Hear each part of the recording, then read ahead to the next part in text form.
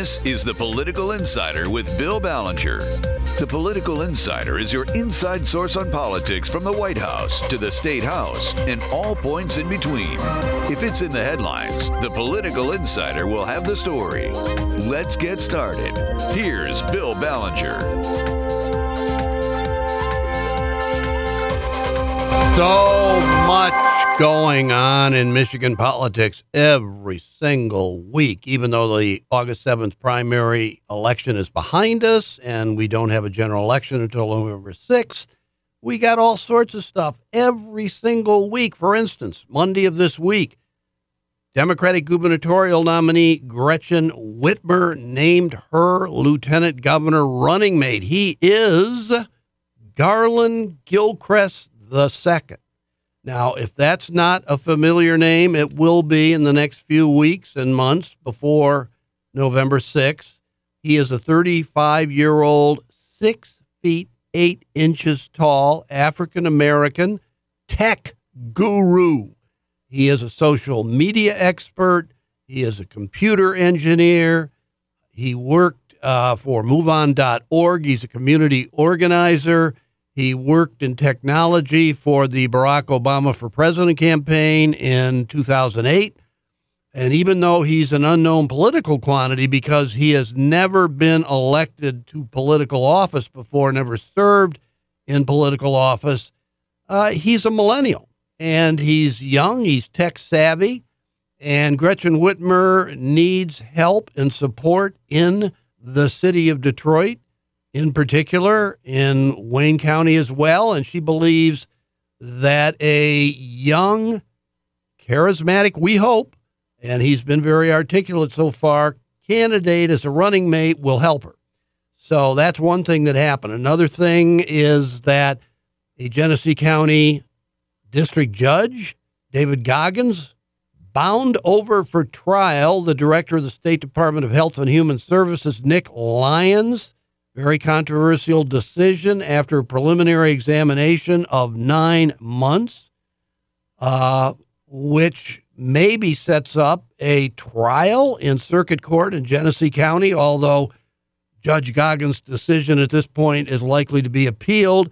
And this involves manslaughter charges against Nick Lyon for the deaths of 2 elderly men a couple of years ago in Genesee County from supposedly Legionnaire's disease that may or may not have been connected directly to the so-called Flint River crisis.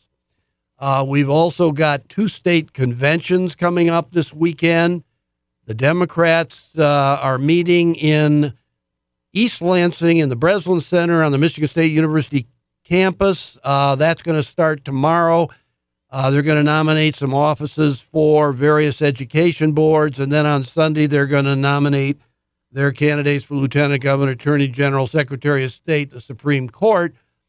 And on Saturday, the Republicans are going to meet right next door in the Lansing Center in Lansing, and they're going to nominate all their candidates for exactly the same offices the Democrats are nominating theirs for on the same weekend a few miles to the east. So that's a lot of excitement. One other thing from August 7th I'm going to bring up that I'll bet you hardly anybody outside of Lenawee County, we're talking like maybe the Adrian area, knows about. As you know, when people file to run for a judgeship in this state, whether it's the Supreme Court, whether it's Court of Appeals, District Court, Probate Court, Circuit Court, if there are more than twice the number of candidates to be elected in November running, they have an August 7th runoff so that people who finish below the top 2, let's say there's one judgeship up and there are more than 2 candidates, there were 4 on August 7th for Lenawee County probate judge.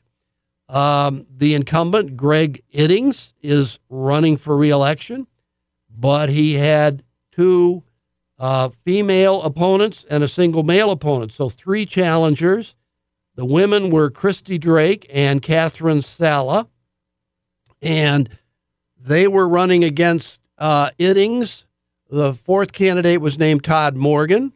Whoever finishes in the top two then runs off in the November 6th general election. For instance, Iddings could come in first, but if any of the other three candidates finishes second, that person gets to continue on and be able to get votes on November 6th against Judge Iddings. So what happened? In Lenawee County, this is very rare, Judge Iddings did finish first, so he qualifies for the November 6th ballot. But there was a dead heat tie for second place between the two women, Christy Drake and Catherine Salas. So what happens if that occurs? Because one of them has got to be allowed to move on to the November 6th general election to face off against Iddings. You know what happens in Michigan? By law, there is a drawing by lot. Simply, who gets the short straw, for instance. A short straw usually means you lose. In this case, let's say the short straw turned out to be a good thing, or it was a tab, or it was a hanging chad, or a slip of paper, or something. But in any event, of the two women at the drawing, Catherine A. Sala got the slip that read nominated, meaning she is the one who's going to go forward and face Greg Iddings on November 6th. Christy Drake, who tied her for second in the vote on August 7th, is out of luck, at least this time around. She got a bum deal, but under Michigan law, that's the way they decide these things. So, folks, a lot of stuff going on in Michigan politics at the two conventions.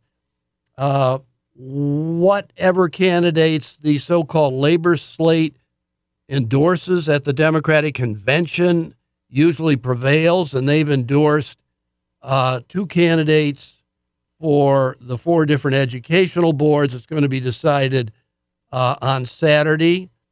The two candidates endorsed for the MSU Board of Trustees, which, let's face it, is the most interesting race this year because of the huge scandal over the Larry Nassar sex predator convictions.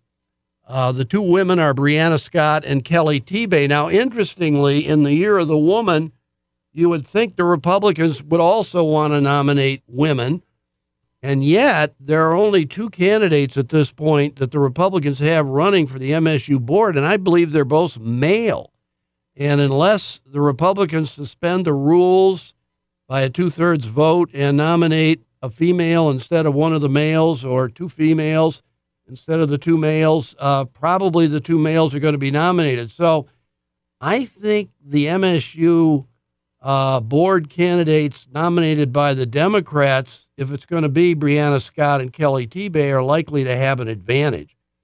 Over on the Republican convention, there are contests for Attorney General between Tom Leonard, who is the Speaker of the House, and Tonya Schoenbaker, who is a state senator from the west side of the state, the Saugatuck area. There's also a contest for Secretary of State between Mary Trader Lang, a CPA from Grosse Pointe, and Joseph Guzman from Michigan State University, a professor who has been endorsed by the Michigan Conservative Coalition and the Trump Republicans. So even though Trader Lang is considered the favorite, she isn't home free yet. I think you get into the Secretary of State race, that is going to be up for grabs.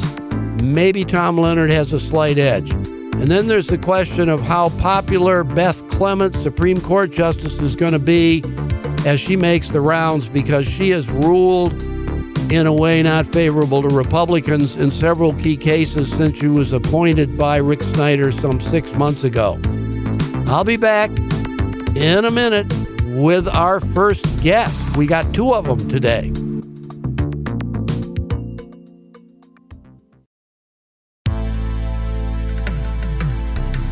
This is MTN, and you're listening to The Political Insider with Bill Ballenger. Here's Bill.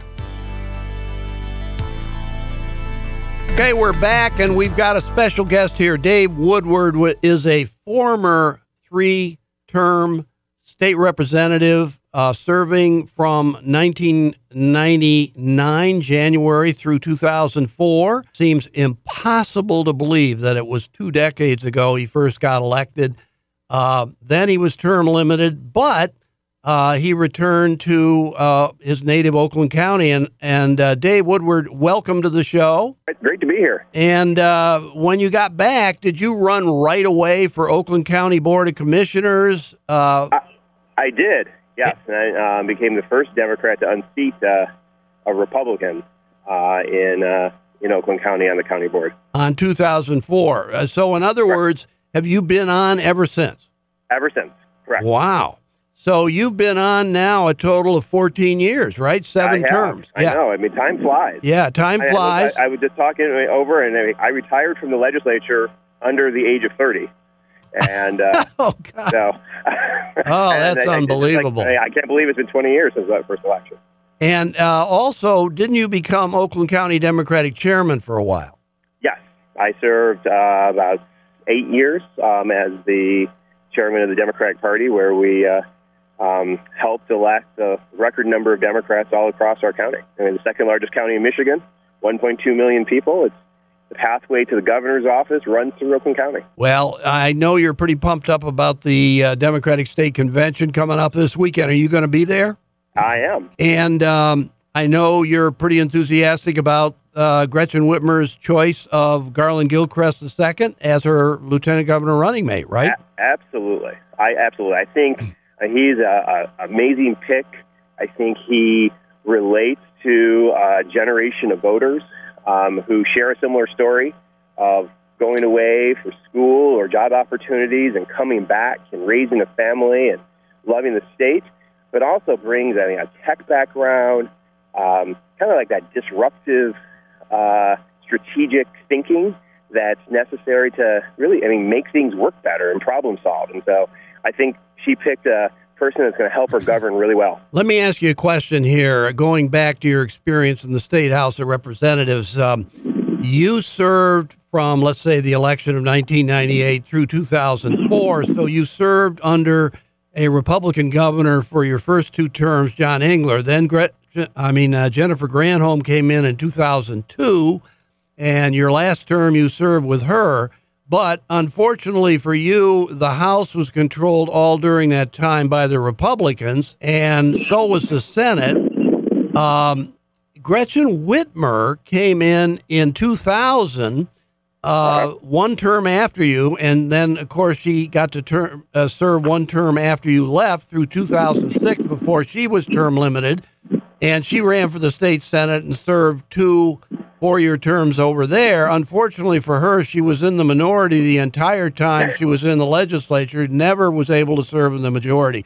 What do you remember of Gretchen Whitmer when you were in the House with her between 2000 and 2004? I mean, you served together in the House. Yeah, no, I remember when she first got elected, super smart, eager to roll up her sleeves and not only become a kind of student of the process, but figure out how to develop relationships, even with people who disagree with you, with the goal of trying to move something forward. And I think, and that was at the beginning. I've had an opportunity to work with her. We share serving the legislature, the minority, our entire legislative careers. But I'll be honest, if it wasn't for Gretchen Whitmer, we wouldn't have been able to negotiate the deal that ultimately raised the minimum wage in Michigan. And I worked very closely, talking with her every day, sometimes late into the night, figuring out not just a legislative strategy, but how to really work the levers of government to work towards compromise to get something done, even when you're outnumbered. And I think about her being in the governor's chair to be able to present a budget, to lay out an agenda for the state. I think she's going to be incredibly successful. I think she's got a natural talent for it, but she also has the experience. And I think the experience piece I want to drill on, she really does come in with a lot more legislative experience than our past two governors combined when they entered the legislature, when they were elected governor. And I would say, they're kind of getting off the starting block to Governor Engler, which I was there at the end of his tenure as governor. Here you had someone who came up through the House, through the Senate, understood the legislative process. And even though I disagree with almost all his major policy accomplishments, there is no question you have to appreciate the skill in managing and running the state. And I think that comes directly from his experience in the legislature. I think she brings an equivalent level of experience, and I think she's going to be able to hit the ground running on day one and get a lot of things done for the people of Michigan.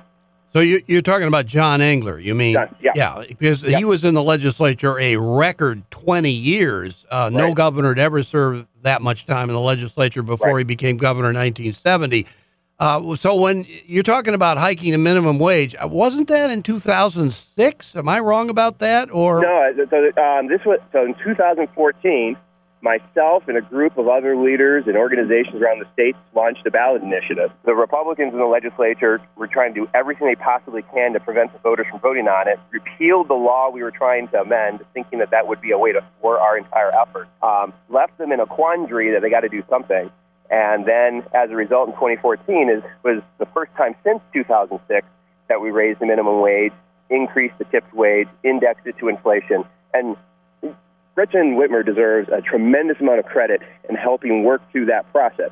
She was very supportive of us getting to the ballot, tried to do everything possible so that it could happen. When that road stopped, she kicked into legislator negotiator mode, and I think negotiated the best deal that we possibly could have gotten under the circumstances. That's likely to happen again this fall, isn't it? I mean, you got another minimum wage proposal that, could or could not get on the ballot, and the legislature might come back this fall and try and meddle with it. We'll see. Yeah, I think that's always a possibility. I think when hundreds of thousands of voters say this needs to be done, this is important, the people should decide on it, legislators operate in their own peril to do something contrary to that and can have a chance to be held accountable less than 100 days later. So we'll see what happens. This one's a little bit different because the minimum wage proposal that's advancing is not an amendment to an existing statute. It's its own standalone statute, and that's getting a little more into the weeds, but they're not going to be able to repeal a minimum wage law like they did in 2014.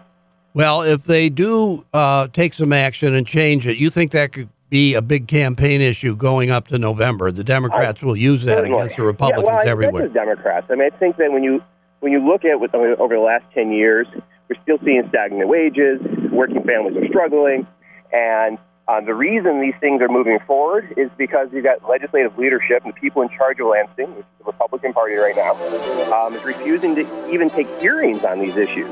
In fact, they're working the opposite, trying to make it harder for local communities to address these issues if Lansing doesn't act.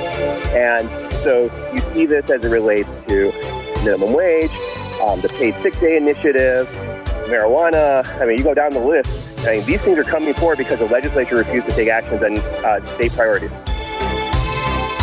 Dave Woodward, I want to thank you very much for a very entertaining conversation. I wish we had more time, but thank you so much for appearing on The Political Insider. We'll get you back as a guest some point. Sounds great. Anytime, my friend. Thank you. Thank you.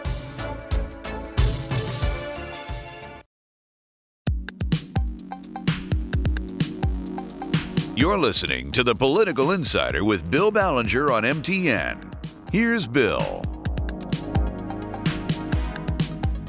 We've got another guest. This one's a Republican, or at least he works for Republican candidates. After we just heard from Dave Woodward, who is a Democrat and supports a lot of Democratic candidates. The one we got now is Stu Sandler of Grand River Strategies. Stu, welcome to the show. Yeah, thanks for having me. What is your official title there? And I think you got a partner, and maybe just tell me a little bit about Grand River Strategy. Sure. Grand River Strategies is a Republican political consulting and public affairs firm, and my business partner is Jamie Rowe, who is also a co-founder and partner in Grand River, and we do campaigns and we do public relations. How long you been going? We formed the company in 2015, and this is 3 years and running strong. And we've got a lot of great clients this election season. So who are these clients? Sure. So I do consulting for. I'm the executive director of Better Jobs and Stronger Families, which is a super PAC supporting Bill Schuette for governor. I also do consulting for John James for U.S. Senate. We work with Mike Bishop for Congress. We work with Paul Mitchell for Congress. We do work with the Michigan Chamber of Commerce and the Farm Bureau. And also the House Republican Campaign Committee. We are their general consultants. So I think I got a good number of our clients. We've got a lot of good clients, and we're having a lot of fun. Yeah, you've got a heck of a field, a plethora of campaigns that you're dealing with. On the Schuette campaign, how do you feel about things right now with his choice of a running mate of Lisa Posthumous-Lyons, and for that matter, matching that up against Gretchen Whitmer's choice of Garland Gilchrist? What do you think about the campaign? I think Lisa Lyons is a great pick. Lisa had a very strong record in the legislature of fighting the failed policies that Jennifer Granholm and that Gretchen Whitmer were trying to push this state towards, which led to 15% unemployment and hundreds of thousands of job loss. So Lisa Lyons has a great record to tell along with Bill Schuette. I think Garland Gilchrist is a disaster of a pick. People forget his political record as the national campaign director for MoveOn.org. He has been involved in some of the most extreme policies that have this country's faced in the last 5 years.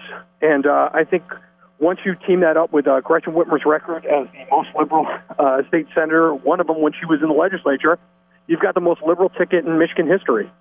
So you think there's not much chance that Garland Gilchrist, if Gretchen Whitmer confines him to the city of Detroit, which is where he was born and brought up, she's not going to get much help from him down there? Well, I think that's what their play is. There was a lot of division and dissension in the Democratic Party from the Democrat convention where Dana Nessel beat Pat Miles.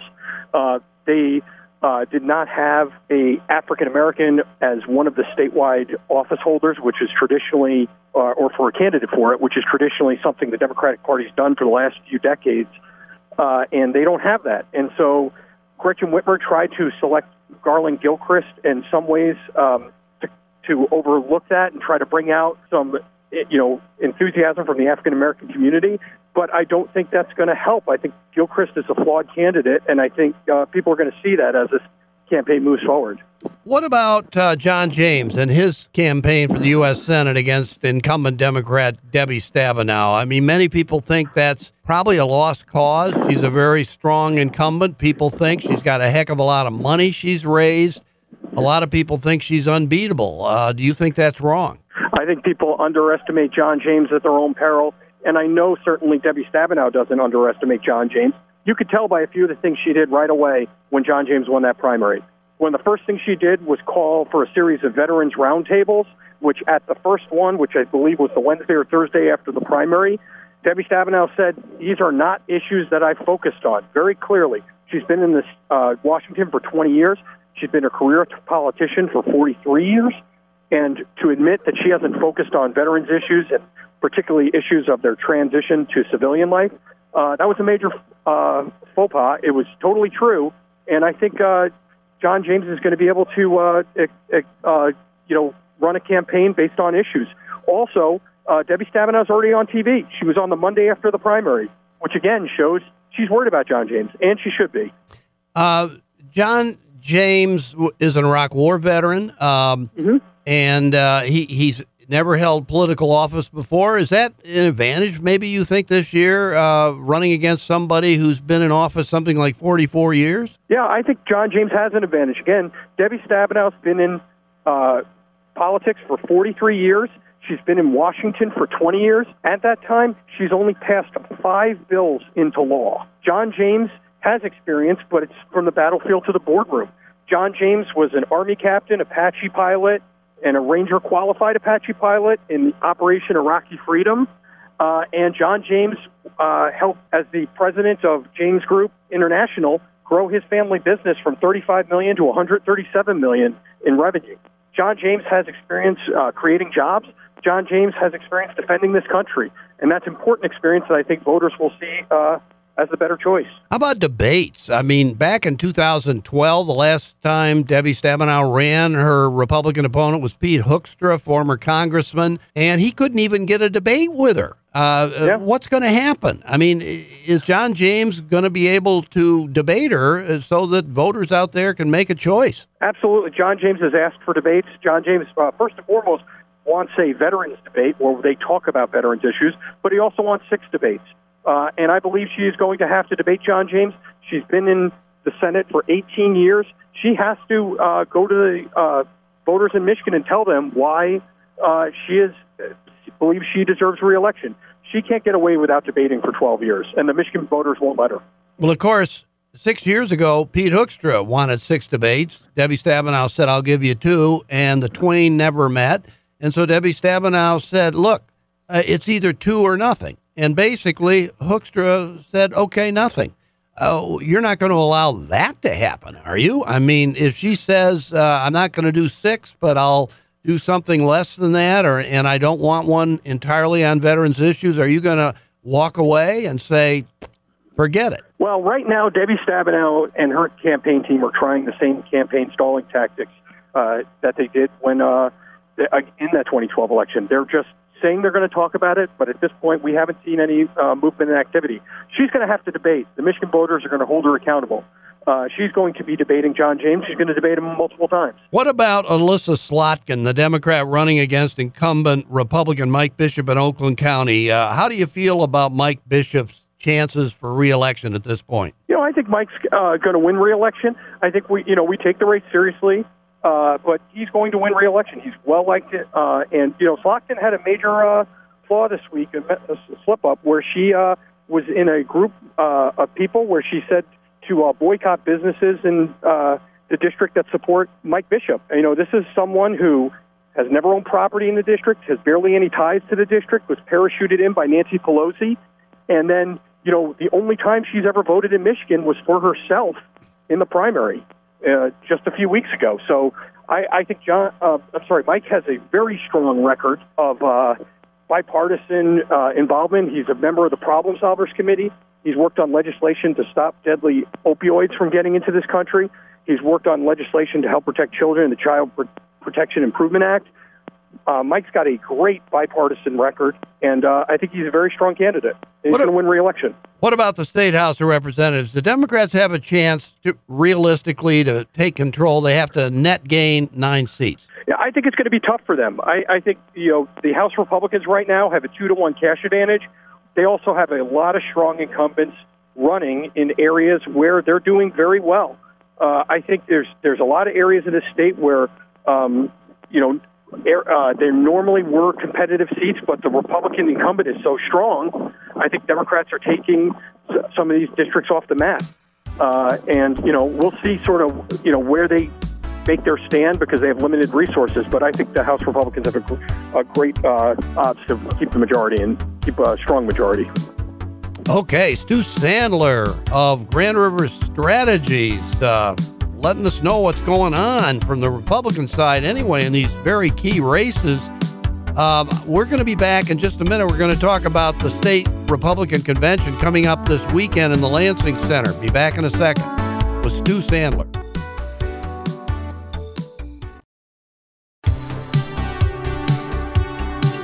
You're listening to The Political Insider with Bill Ballenger on MTN. Here's Bill. We're back for our final segment with Stu Sandler of Grand River Strategies, top political consultant for Republican candidates, state of Michigan. Stu Sandler, I want to ask you, the Republicans are having their state convention this weekend, Saturday in the Lansing Center, while the Democrats are meeting next door in East Lansing in the Breslin Center on Saturday and Sunday. What do you see coming up at this convention for the Republicans? Is there anything out of the ordinary? What are the key races? What should people be looking for? I think there's going to be two competitive races for the statewide ticket as Republicans finish completing what's a very strong ticket. In the Attorney General race, you have Speaker Tom Leonard versus State Senator Tanya Schuetmaker. I expect Tom Leonard to win by a pretty good margin. Tom's really worked the grassroots hard. He's got a very conservative record. Tanya Schuetmaker is a good lady and has good credentials, but I think Tom is just going to win this by a well. Let me ask you one question at this point. I mean, since the Democrats are almost certain to nominate Dana Nessel, who is an LGBT activist and very aggressive liberal attorney, would the Republicans be wiser to have another woman challenging her from the Republican side? That would be Tanya Schuetmaker. Well, again, nothing against Tanya Schuetmaker. I think Tom Leonard's a stronger candidate, not only because of his record as a legislator, but also because of his record as a prosecutor. Tom worked in the the Genesee County Prosecutor's Office. Tom worked in the Attorney General's office. He's got a history of fighting crime. He's got a history of putting gang members in jail. And these are going to be effective against Dana Nessel, who's got a lot of extreme, out-of-touch positions. And again, no offense to Tanya Schuetmaker, but I just think Tom Leonard's a stronger candidate. Okay, and the other race that might be somewhat contested is Secretary of State. Tell us about that. Yeah, so right now, Stan Grott, who is the Shelby County clerk, dropped out last week. Stan, I think, was Ion's favorite to win the race. He did a ton of groundwork, but now Mary Trader Lang looks like the favorite. She's an accountant out of Grosse Pointe, and she's running against Juan Guzman, who's running for. He's an MSU professor, and he is. Guzman's a good candidate. I think Mary has the edge because she's been really running all over the state and has some real strong endorsements. But I think it's going to be a competitive race, but I think Mary will win it. Well, didn't Mr. Guzman get the endorsement of, I think it's like the Trump Republicans or maybe a conservative coalition? I mean, could that be a problem for Mary Trader Lang at a Republican convention where the delegates are very often more conservative than the rank-and-file Republican electorate in an election? Yeah, John Guzman has the endorsement of the Trump Republicans. He's got the endorsement of Scott Hagerstrom, who ran the Trump campaign in Michigan. He was the Michigan campaign director for Trump. So, those are two good endorsements he brings to the floor. Most of the race has been really focused on Stan Grott and Mary Trader Lang. So looking at how these two stack up against each other, Mary has strong support in the 1st district, the 4th district, and the 6th district, just looking by her endorsements. But she's traveled a lot of the state, met a lot of the delegates. I think she's run a more active campaign than Guzman, but it's going to be competitive. Why did Stan Grott drop out? I mean, he ran for so long, 2 years, and it looked like, he had a majority of the delegates. Was this a personal thing? And if so, how could something like that come up at a time that would derail his campaign when he must have known, whatever these personal issues might have been, could be the case as long ago as 2 years ago? Yeah, look, there was nothing that would. I'm a friend of Stan's. I've talked to Stan's about it. This wasn't about an issue that would have derailed his campaign or anything like that. I think Stan had some very unique and personal reasons why he did it. And, I think, again, we're going to have a strong ticket regardless, and we're going to be competitive up and down the ticket in the Republican Party. Do you think he felt that Trader Lang, being a woman, might be a better matchup against Jocelyn Benson, the likely Democratic nominee for Secretary of State, than either he or Mr. Guzman might have been? I don't think that was the reason, but again, Stan had reasons of his own, and, that's for him to share, not for me. When you look at the Supreme Court, by the way, Beth Clement, the incumbent justice appointed by Governor Snyder about 6 months ago to fill a vacancy, never run for office before. Is she going to be at the convention? Do you think she'll be going around to the various caucuses, introducing herself, so to speak, because nobody really knows anything about her? She will be on the ballot. She can renominate herself, and she already has, whether the Republicans nominate her or not. Also, Curtis Wilder, who is an appointee of Governor Snyder, will likely be nominated by the Republicans at the convention. What's likely to go on with there? As I understand, Curtis Wilder and Beth Clement are running separate campaigns. They're not running together. Yeah, I would say that Beth Clement is known by Republicans. I interned at the Republican Party with Beth back in 1995. So Beth's been involved in Republican politics for over, 22 years. I believe she will be at convention. I believe she will be, working and talking to people. This is a little different, this convention, than other conventions in the sense, sometimes Republicans have a 2-day convention where there are district caucuses on one day and then the full convention on the next. This is one of those times where there will only be a single day of conventions where both districts will caucus, which will be, I believe it's a pretty short period where they're doing that, and then it will be full general convention agenda. So it's only going to be on Saturday. So in terms of how Justice Clement and Justice Wilder handle that, I'm not sure. I don't see that there's going to be any sort of movement or anything to change where they are on the ticket right now. I know some people have sort of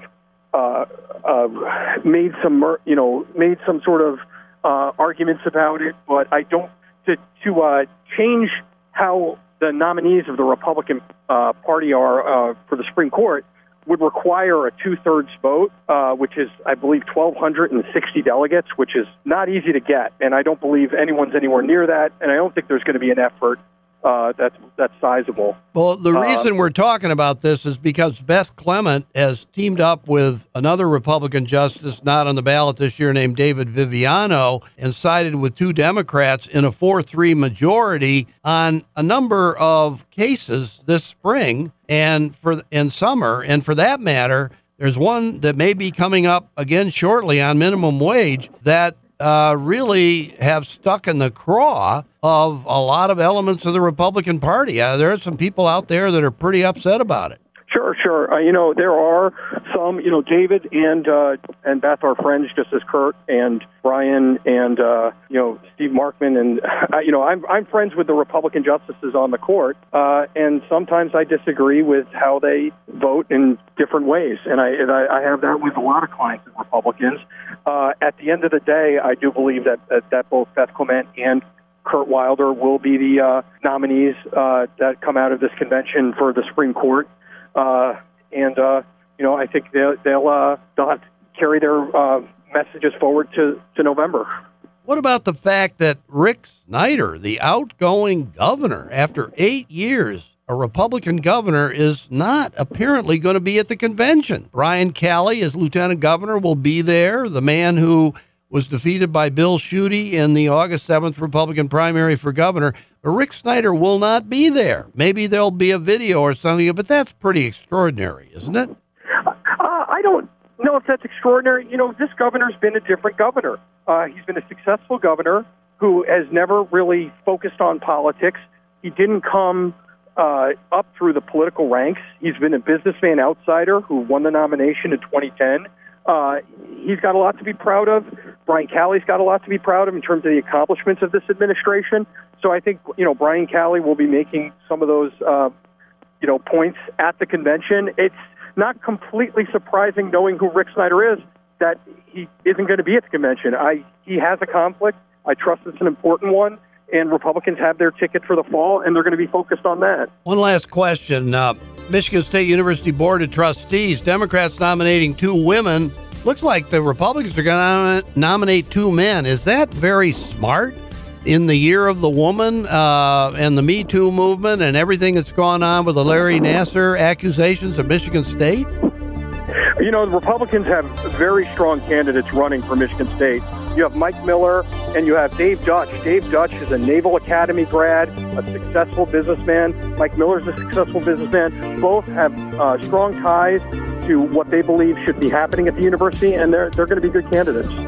Okay, Stu Sandler, letting it all hang out here on what's going to happen at the Republican State Convention and on the Republican statewide ticket and the State House of Representatives. What's going to happen? Stu Sandler of Grand River Strategy, thank you so much for being our guest.